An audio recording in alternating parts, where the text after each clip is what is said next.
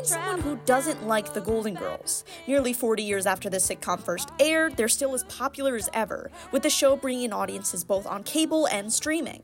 And now, they can be seen in an entirely new medium, the stage, as the parody show Golden Girls: The Laughs Continue begins its run in Chicago at the Broadway Playhouse. We're basically putting these 5 characters that we knew in the 80s and 90s in today. Everything looks the same. All the costumes look the same. The set looks the same, but the scenarios are a little bit different. That's Jason Bowen, who plays 2 roles in the show. One is Stan, Dorothy's ex-husband and arguably the Golden Girls' villain, and another is Bert, a new role invented for this show. Bert is a completely different character. It's Dorothy's current love interest in the show. While Dorothy has a new beau, the other girls aren't left out of the fun. Blanche and Rose have founded a dating app for senior citizens that Dorothy sets up an account on. Meanwhile, Sophia has been placed on house arrest for selling some, let's call them dubious, cheesecakes. We like to say that this is sort of the audience's opportunity to come to the most unhinged live taping of a Golden Girls episode that they've ever seen. That's actor Ryan Bernier, who plays Dorothy. Another thing setting apart this show from its on-screen counterpart is that none of the titular ladies of the Lanai are played by women. For Bernier, the Golden Girls: The Laughs Continue is just one part of a history of male parody cast for this show. As queer men, some of the first people that we really latched onto as celebrities, as icons, are these women.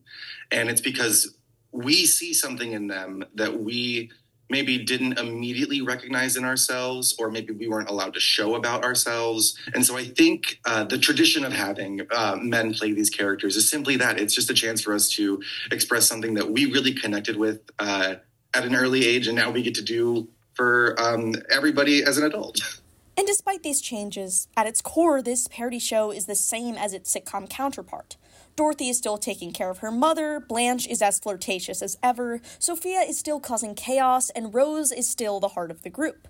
But why do we still care about the show all these years later? Well, while the quote-unquote typical audience for the Golden Girls is older women, something that makes the show unique is its ability to appeal to so many different people, as Liz McCabe, who's an assistant professor of instruction in Chicago Field Studies at Northwestern, who also teaches a course on sitcoms, notes. I think this particular show speaks to an audience that's trying to, reject something else about expectations of whether it's gender or seriousness or an emphasis on heteronormative family instead of your friends as your family. This appeal is part of the reason the Golden Girls have remained relevant for so long. Another reason? There has been a nostalgia for sitcom structure of a very traditional sort since about the mid-2000s, 2010-ish.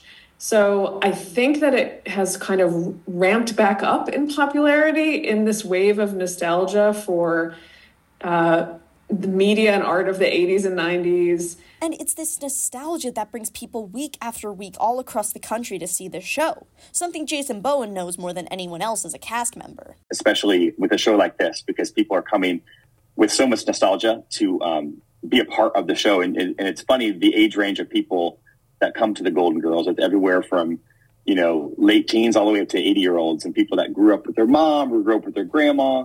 Because at the end of the day, the Golden Girls isn't just a show for older women or queer men or even Gen Z. It's a show for everyone, as Ryan Bernier says. We open the show with a theme song.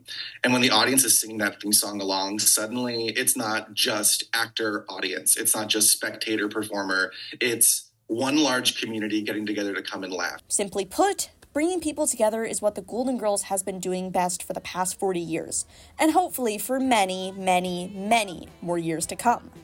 Golden Girls: The Laughs Continue runs February 6th through 25th at Chicago's Broadway Playhouse. For WNUR News, I'm Sophia Kesa, not Petrillo.